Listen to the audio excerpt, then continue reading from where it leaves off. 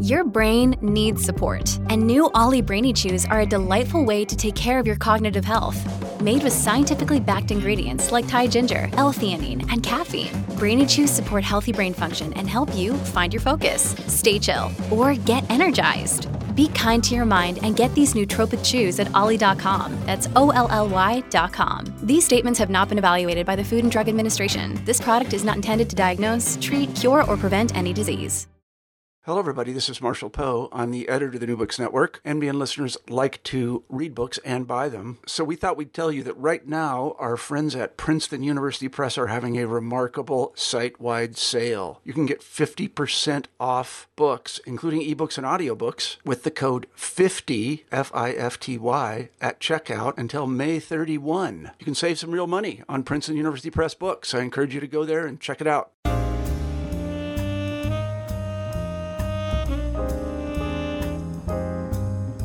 James Baldwin has received a tremendous amount of scholarly and big screen attention over the last couple of years, but most of it has stemmed from his work between the 1950s and 1970s. But what about the 80s? Merrimack College Assistant Professor of English, Dr. Joseph Vogel's new book, James Baldwin and the 1980s, Witnessing the Reagan Era, published by our friends like Don at the University of Illinois Press, has us covered on this particular question. On the latest episode of New Books in African American Studies, hosted by me, Adam McNeil, we will get to the bottom of this question. Welcome to the show, Dr. Joseph Vogel. How are you doing today? I'm doing good, Adam. Thanks for having me on. Outstanding. So, quickly, can you tell us how this project began for you and why James Baldwin as a subject? Yeah, so when I was in graduate school at the University of Rochester, I came across an essay that James Baldwin wrote called Freaks and the American Ideal of Manhood. And it was written in 1985. Which I knew from studying Baldwin a little bit up to that point was kind of late in his career. And I found the essay just really fascinating and really was kind of surprised at how attuned James Baldwin was to what was going on in popular culture at that time. So I ended up doing one of my dissertation chapters on that essay, and it kind of piqued my interest, just in terms of, had James Baldwin written other, essays or books or, what else was going on in his, in terms of his writing career at that time. So that was really the impetus, is just, coming across that essay and then just being curious about what else, he was putting out at that time.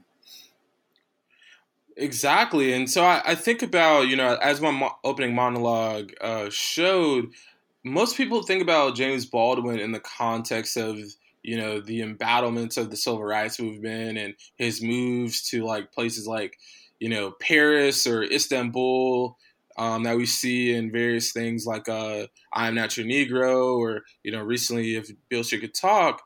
But can you tell us also how Baldwin in the 1980s, this is, obviously we know now that obviously that was the last decade of his life, but what about the 1980s and as your title suggests, the Reagan era that was so specific in the mind of James Baldwin? Yeah, it's kind of interesting because, he was, kind of going back and forth between France and the United States during that time period. But I think one of the interesting things is that he was teaching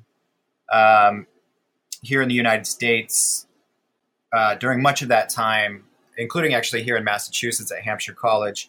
And I think that, just interacting with young people kind of helped him to be more dialed into what they were thinking and what they were talking about. And so I think you really see that in his work, that he, kind of was more attuned to what was happening in American culture. And you really see that kind of reflected in his articles and essays. Yeah. And that to me was one of the more interesting parts about it was because as I'm reading your book, the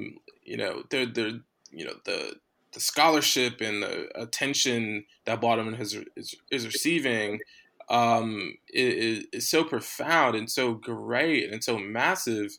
But the 1980s and I always think about like when I think about the 1980s as well, especially because my family is from New York and Brooklyn specifically, I'm thinking about like what was going on in the 1980s in New York. So I'm thinking about things like hip hop and Right.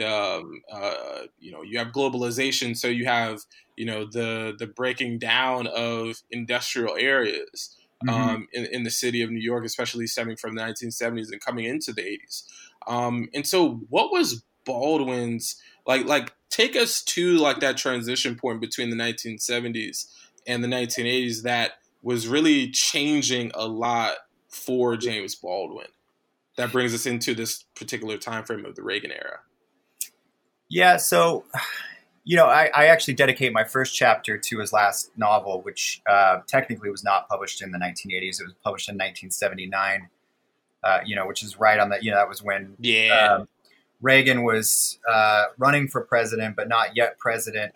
And that book's, I think, an interesting transition. And it Baldwin was always fascinated with music, and that's a kind of recurrent theme throughout his work. But the interesting thing about that novel is that he really is grappling with Black popular music, and the kind of the celebrity artist, and how, how on the one hand, Black popular music was so influential and so, pervasive in American culture. But on the other hand, he felt like the story wasn't being told correctly, that people were missing the real story.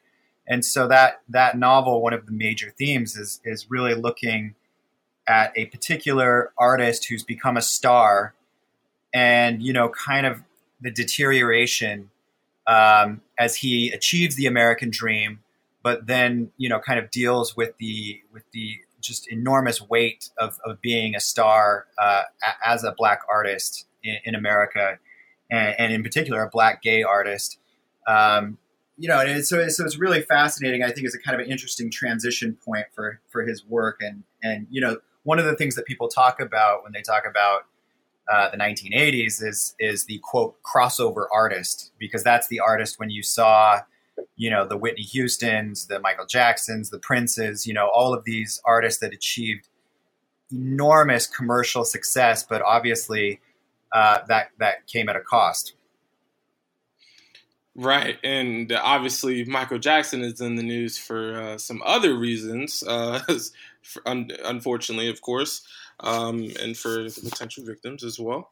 But crossing back to Baldwin, yeah, that's the thing about Baldwin. He loved popular music. He was, I think one of the parts about Baldwin I most admire is his cultural criticism, right? This is a time where post 1960s, he's seen as in the decline, where, things that he's writing are not, as being commercially successful, and people are thinking that his civil rights activism is directly tied to his deterioration as a writer. And then it's like, it all depends on who is the one determining the deterioration. Right. So with that, another thing that Baldwin takes up a lot, and you previously mentioned, is a notion of manhood, right? What does it mean to be a man? He obviously uses very masculinist language in much of his speeches that we've heard and have seen, but what does Baldwin think of manhood and specifically Black manhood in this time frame of hyper, capitalism and commercialism and corporatization as well? I mean, I think that he, in a way that very, very few writers were at the time, complicates our notions of masculinity. And specifically in Freaks and the American Ideal of Manhood, he's kind of putting forward this idea that, as he puts it, we are all androgynous. That is not just the kind of superficial, notion of androgyny that was popular in pop culture in the 80s, but just that we all, to a degree that is rarely acknowledged in popular culture, are more complex, than kind of the Reagan. Reagan was voted the most admired man in America for 8 consecutive years while he was president, right? And his embodiment of manhood was very traditional, right? It was, just this kind of rugged, individualistic, strong kind of idea of masculinity. And Baldwin's own experiences obviously led him to a much different conception in which both feminine and masculine characteristics were kind of, both part of what makes us human. Exactly. And I think about that in even the context of the 45th president, and how he's tried to embody some of the same masculine traits as well, even though they come from literally 2 opposite ends of the country, one being in California and is a jelly bean governor, and the other being a wheeling and dealing father gives him $1 million as seed money, a person from Queens. So, obviously not extremely far from Harlem, the Harlem that James Baldwin grew up in. And how does Baldwin, and maybe so, does Baldwin see any connections between the election of Ronald Reagan and his potential connection to the deterioration of civil rights in the late 60s going into the Nixon era? Well, I think that was part of why there was a kind of falling out with Baldwin and both the literary establishment and also just kind of his readership in general, is that, Baldwin wasn't into that kind of triumphant, we made it, everything's accomplished rhetoric, the whole Reagan vision of a morning in America, where it's almost like everything is, has been accomplished, right? And everything's, good and happy. And, that vision of America just did not at all jive with the America that Baldwin was seeing in the post-civil rights era. And I think there was a reluctance on America's part at that time for that type of realism, that kind of realistic assessment of like, hey, yeah, the civil rights movement happened in the 60s, but not everything is better. In fact, in the 80s, you saw this real massive deterioration of inner cities. Crime was rampant. There was mass incarceration. So there were a lot of things that, and Baldwin spent a whole book, The Evidence of Things Not Seen, on the Atlanta child murders. And so he was trying to look at the landscape more realistically. I think Reagan tended to just completely ignore a lot of these realities, and Baldwin kind of wanted to, make people look at it, and just acknowledge that this was part of the story that was being ignored. And one of the things that your book really fleshed out greatly was how Reagan and America at large, especially with him as the leader, how the nation turned its back on folks afflicted with HIV/AIDS. Right. And so can you talk to us about how Baldwin and, well, specifically how Reagan turned his back, and also how Baldwin dealt with that kind of tumultuous nature in the nation at the time, especially because we know Baldwin as someone who speaks about love so often, as a common thread throughout almost every single work he's done. Right. So in Reagan's case, he's been widely criticized for the fact that he really didn't even say anything about the AIDS crisis until after actor Rock Hudson announced that he had AIDS. And And even after that, it took time really before, his administration put, any degree of funding together and kind of acknowledged that it had become like a massive epidemic. And so there was just a really, really slow response on the part of the Reagan administration. In terms of Baldwin, he's actually also been criticized for not being more outspoken or being on the front lines of the AIDS crisis. And I read just about everything, all the interviews, articles, essays, and he really does not speak about the AIDS crisis very much. It's briefly mentioned in a interview that he did with the Village Voice in 1985, but it's still not really clear what he had to say.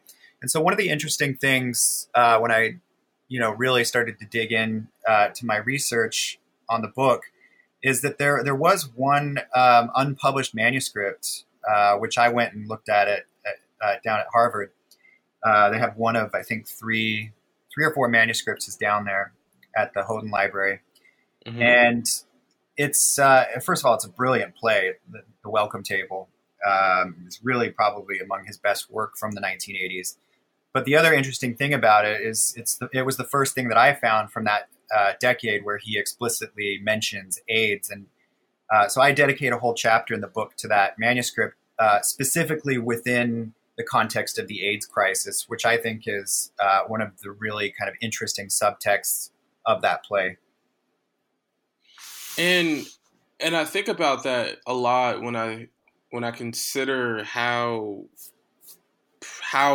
deadly the affliction was and the stigma, the social stigma that was thrown on folks who did acquire the AIDS rather. And so it's an interesting concept, especially I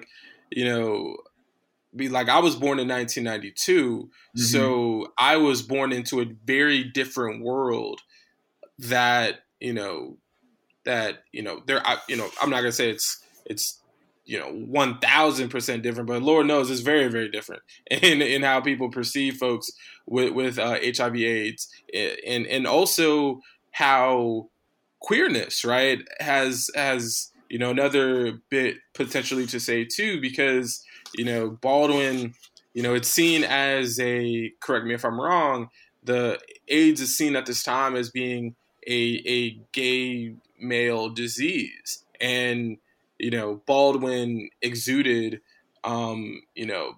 being at least queer. Obviously his politics on that, are very interesting in that way. But, can you talk to us about a bit whether or not you found in researching this particular area, whether or not his queerness had anything, provided him a particular analysis that he might not have said publicly, but maybe privately, maybe? I mean, I think just generally in his work, he talks about, there are a couple of interviews where he talks about this fear of the flesh, that's specifically, I think, relevant to people like him, that kind of have to navigate the world in a way where they are not only seen as different, but in some ways feared. And that's really what we saw with the AIDS crisis. It was so misunderstood at the time. And people didn't really understand, how it worked or how they could contract the virus. So there were fears just even about sharing, a drink or a drinking fountain or, of course, when Magic Johnson, came out and said he had HIV, there were fears, about him playing basketball and that other players could get it through sweat or through blood. And so there was just this kind of general sense of panic and fear and misunderstanding. And gradually there was, more education and people started to understand it better, but that took time, and again, I don't think that Baldwin was particularly outspoken on the issue. I mean, and, part of that is just the fact that he died in 1987. So he really didn't live long enough to kind of see it play out. but part of it, is like I said, is that he had this play where he's clearly trying to grapple with it and think about, how it impacts the way even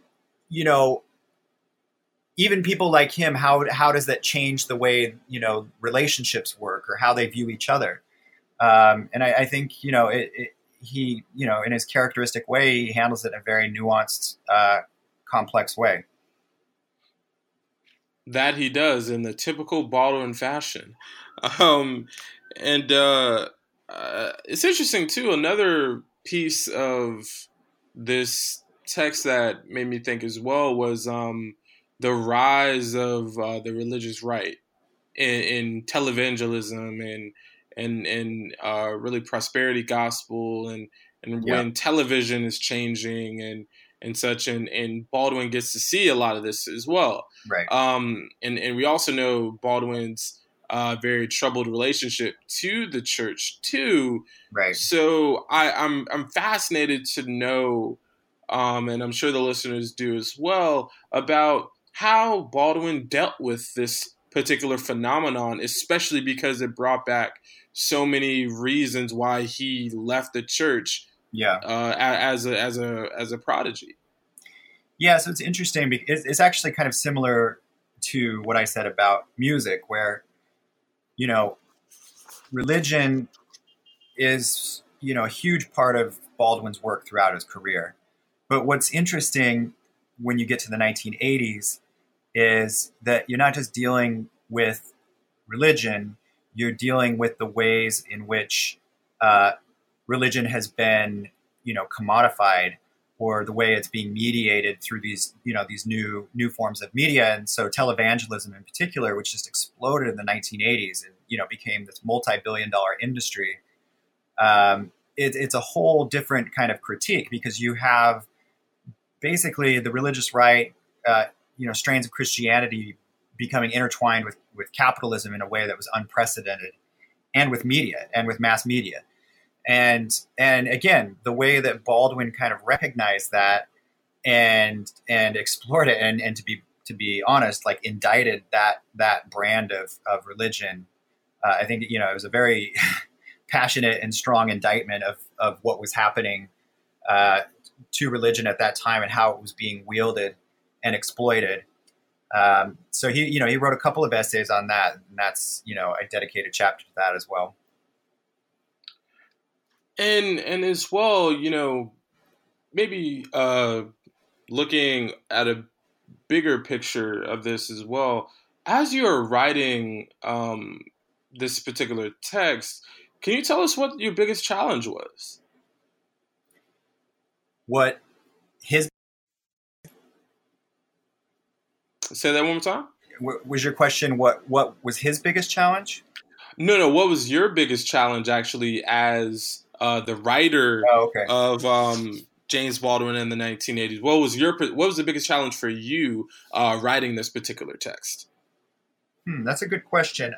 I would say, part of it is just, again, that much of his work during this period is not very well known.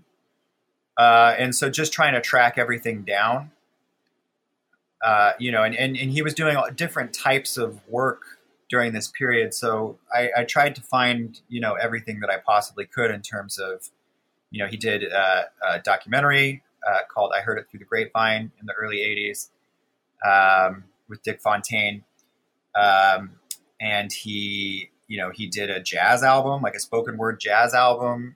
He did a collection of poetry, did multiple interviews. He was writing for Playboy magazine.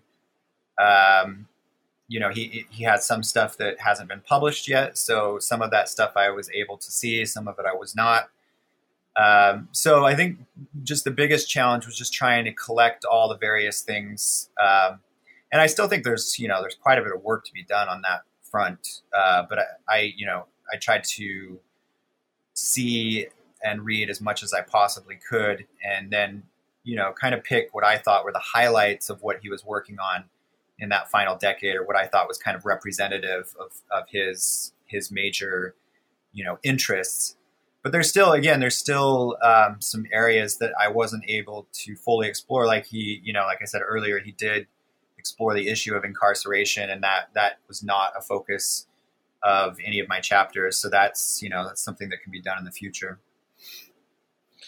And I also think about when it comes to Baldwin, I'm always fascinated by, and this goes historically as well, because my work is more focused in the 18th and the 19th century, how people develop friendships. And so what does it mean for someone, and Raoul Peck's I'm Not Your Negro showed this very well, and how four people very close to James Baldwin, Medgar Evers, Lorraine Hansberry, Malcolm X, and Martin Luther King, all die within the frame of 5 years. Right. And obviously Baldwin lives longer than them and is older than all of them. So for him, like, what does friendship mean for Baldwin at this stage of his life? Well, first of all, he was devastated, because these weren't, to most people, these were icons, but they were his friends. They were people that he knew personally. And so I think, it actually took quite a bit of time to process that and kind of, figure out what the next step was for him, because, in some ways it was very disillusioning, and just a sense of these crucial figures, so talented and so important in terms of,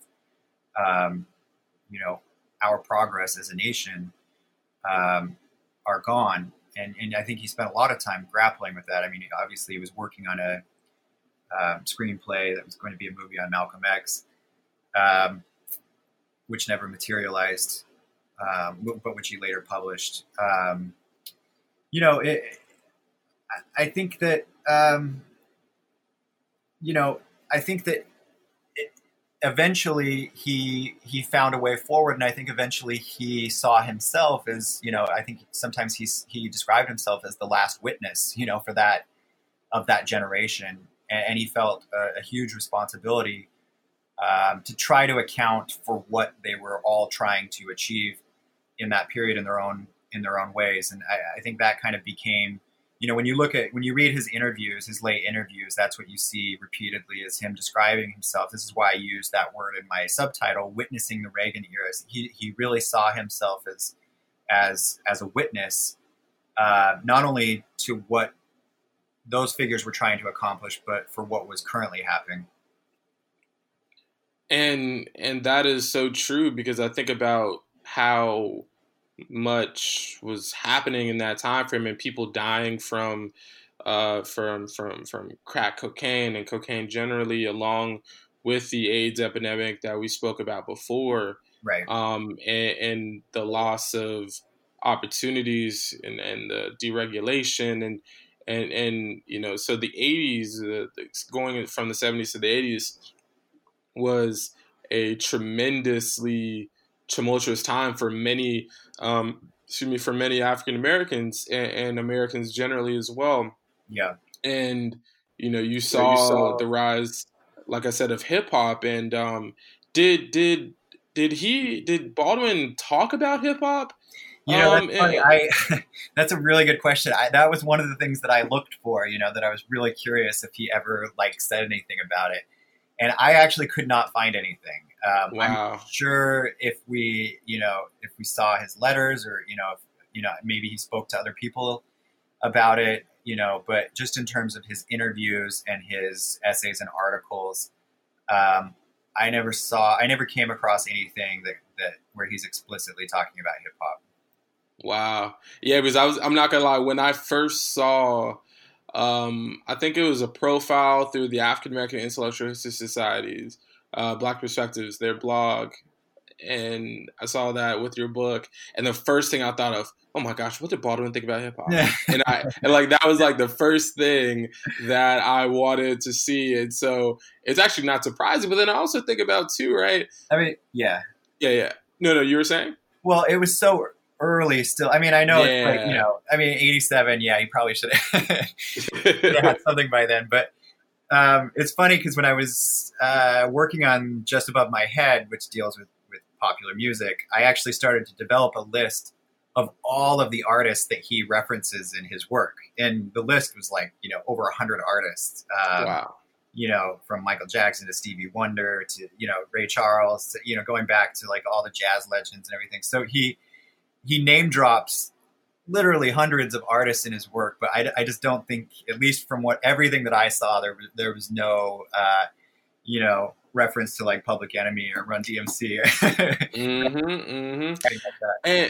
And I think the other side of this too, because especially in that latter 5 years of the 1980s, and 4 that Baldwin didn't get to see, obviously, when you think about someone who's been in the news for winning a little something like Spike Lee, I really, really, really would have, like, if God was like, hey man, I can make something happen for you in the 80s, let me do it for you, you get one wish, I'd be like, hey man, let's have Baldwin see the whole 80s so that we can see him and go to Malcolm X, right? I would have loved, literally, I've never had this thought a day in my life until today. And I grew up watching the X film from Spike Lee. Yeah. How freaking awesome.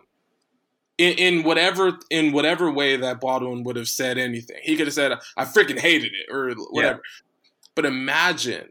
Well, Baldwin being able to live long enough to see the early rise of Spike Lee and like that UCLA black, I forget the name, but the rise of the black filmmakers and such, like John Singleton and others, and right. Dash and such in the late 80s, early 90s, and especially going to see his depiction of Malcolm X. How freaking awesome would that have been? No, it would have been amazing. But I mean, that Spike's screenplay was based in part on Baldwin's screenplay. So really, I never knew that. Yeah, so he actually, in a way, had a role in that film. But yeah, I mean, so the only film that he might have seen is She's Gotta Have It. Right, that is true. That is true. So that would be fascinating too if he ever talked to anybody about seeing that film, because that film did have a pretty substantial impact culturally. So I have to think that he would have at least been aware of it. But yeah, obviously didn't get to see everything that came after that in terms of, Do the Right Thing and Malcolm X and everything else. Man, well, Dr. Vogel, man, that last part just made me so happy. Just like, even I know it's not like, a thing, but it just made me really happy just to even like dream about, like, man, what the hell would what the hell Baldwin would have said about that, man? Oh man. And so I know time is running away. So my final question for you, or I think I have two. One of them is, with this book, it's finally published, it's out to the world, you're speaking about it with me on the airwaves of the New Books in African American Studies and all of our affiliate channels. What's next for you? What is the next what's the next book that we're gonna bring you on to the program to talk about? Because I'm very excited to hear this. Well, I just do a lot of work in the 80s. I mean, I grew up in that decade. I was born in 1981. So I actually, I experienced it as a child. I wasn't, a teenager or anything during the 80s, but I just find that decade really fascinating and just all the various cross currents.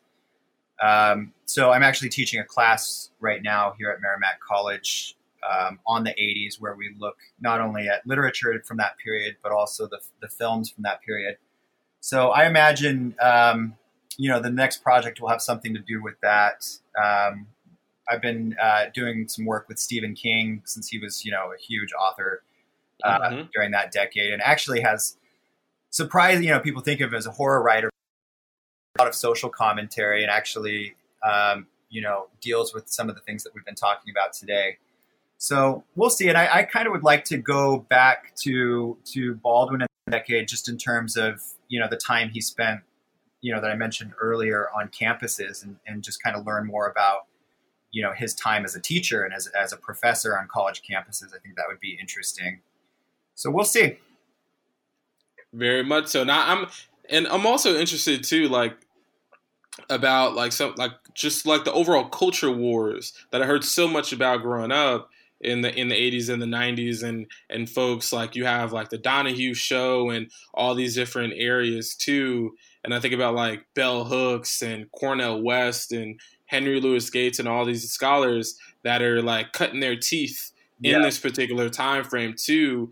And obviously James Baldwin is their elder in that frame too, and kind of how, the not elder in this way, but like the older influence, how they, build off of them and such like that. So I think that just overall the culture wars and such of the 80s, as someone who was born fresh out of it in 92, is a very there's interesting. There's tons of interesting stuff coming out of that decade.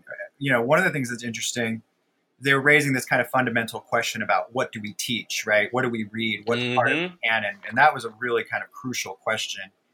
But the other thing that's I think great about that decade, just in terms of scholarship, and I would say particularly with African American scholars, is that they were public scholars. They were speaking to, what was actually happening, and they were reaching a wide audience. I mean, you think of people like Cornel West or Bell Hooks or Henry Louis Gates.